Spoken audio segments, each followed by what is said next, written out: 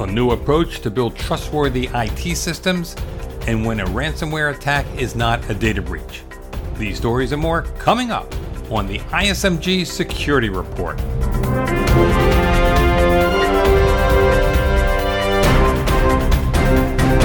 Hello, I'm Eric Chabrow.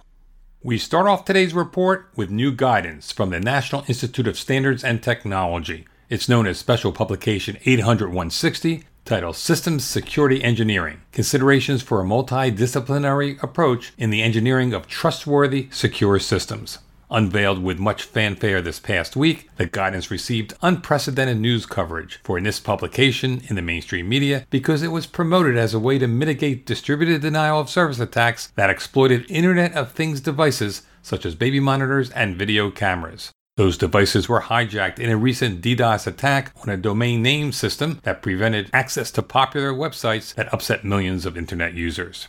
Though the makers of IoT devices can use the guidance to build more secure products that can't be commandeered by hackers for DDoS attacks, then this publication offers so much more. It details an engineering approach to build secure, trustworthy systems, including its components, such as IoT products, mobile devices, and the cloud. Simply, trustworthy systems deliver what they promise, and not behaviors that are unintended.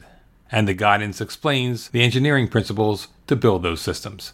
Here's NIST fellow Ron Ross, who as the lead author of the report spent a significant part of the past 4 years developing it. There are just so many places where we're pushing computers to the edge. They could be medical devices, they could be industrial control systems and power plants, they could be financial systems, and all of those are driven by software and firmware. And so to be more trustworthy, we have to care about how that software and that firmware is developed using secure coding techniques and trying to reduce the number of vulnerabilities that exist within the software. And that becomes a little bit more challenging as our complexity increases. We bring more devices into the space and we incorporate more components into our systems, not just in the Internet of Things space, but in general in our enterprises. We're bringing massive amounts of IT to help us be more productive, and that complexity translates to greater attack surface, which means your adversaries have more opportunity to do damage to you as you try to execute your normal business and mission operations. The guidance will especially help in the design of new systems and products, but Ross says it also should be helpful to Chief Information Security Officers and others responsible for maintaining existing systems.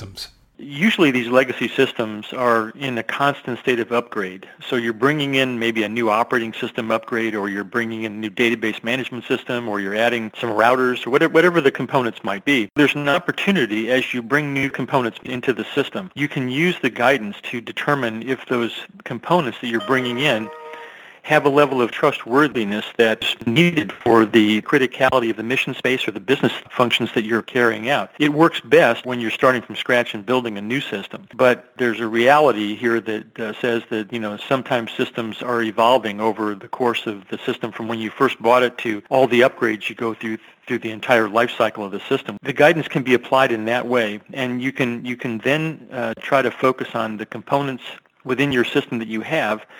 Find out which of those make you most susceptible to cyber attacks or things that could affect your mission or business, and then try to make smarter choices when you're buying upgrade components. You can buy components that are more trustworthy and things that will make the enterprise more secure.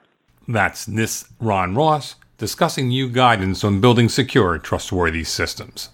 Next up, ISMG Security and Technology Editor Jeremy Kirk explains how some mobile devices sold in the United States were shipped containing spying code.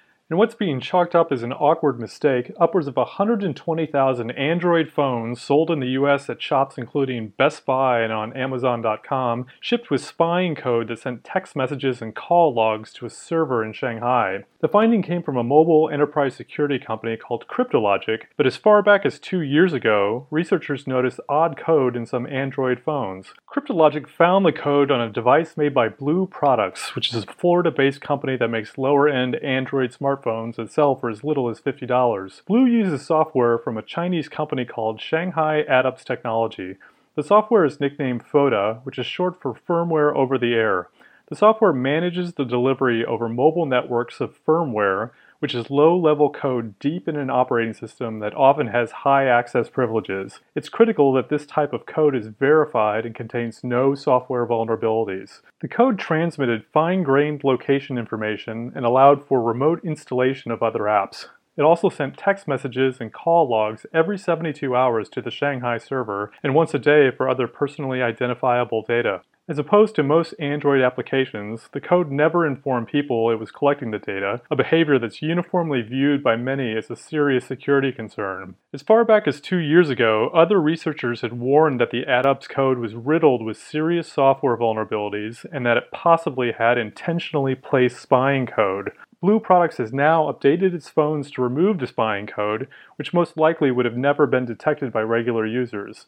AddUp has apologized, contending that the code was intended for another one of its clients who requested better blocking of junk text messages and marketing calls.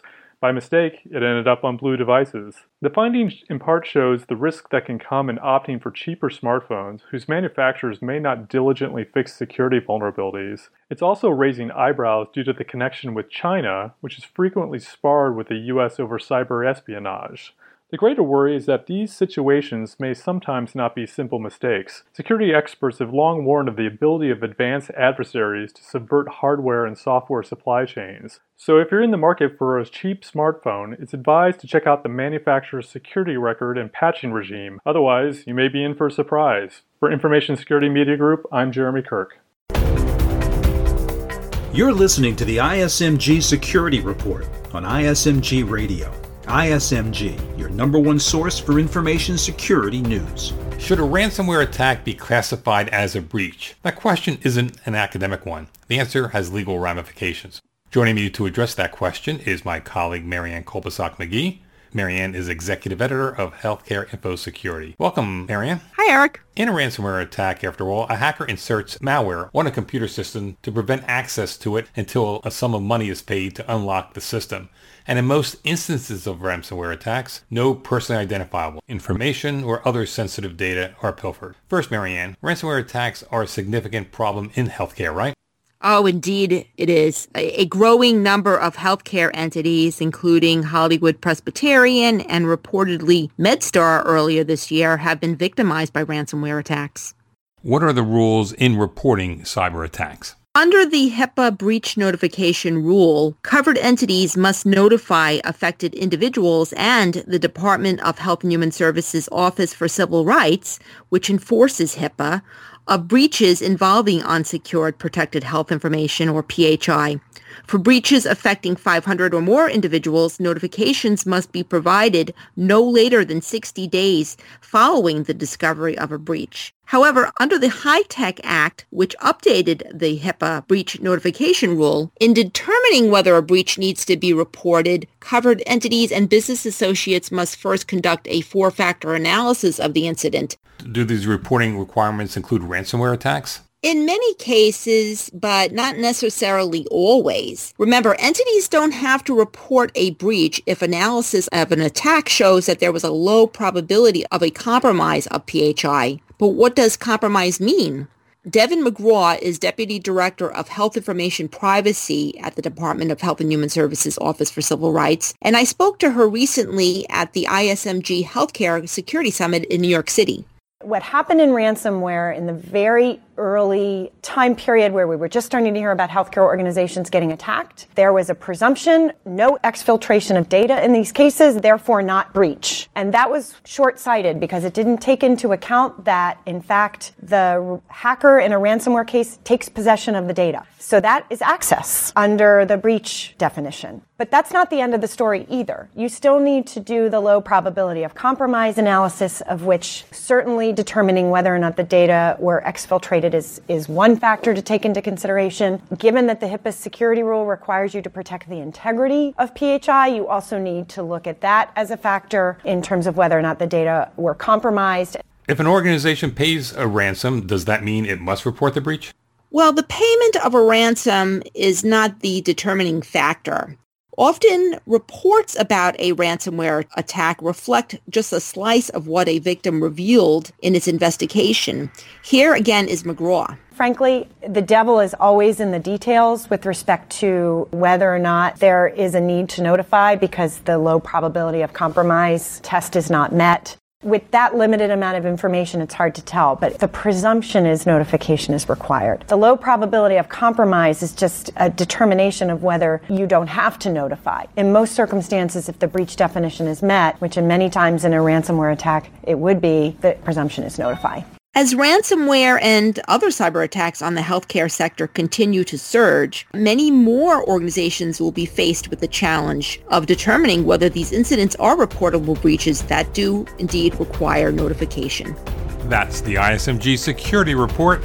Our theme is by Ithaca Audio. I'm Eric Chabrow. Catch you next time.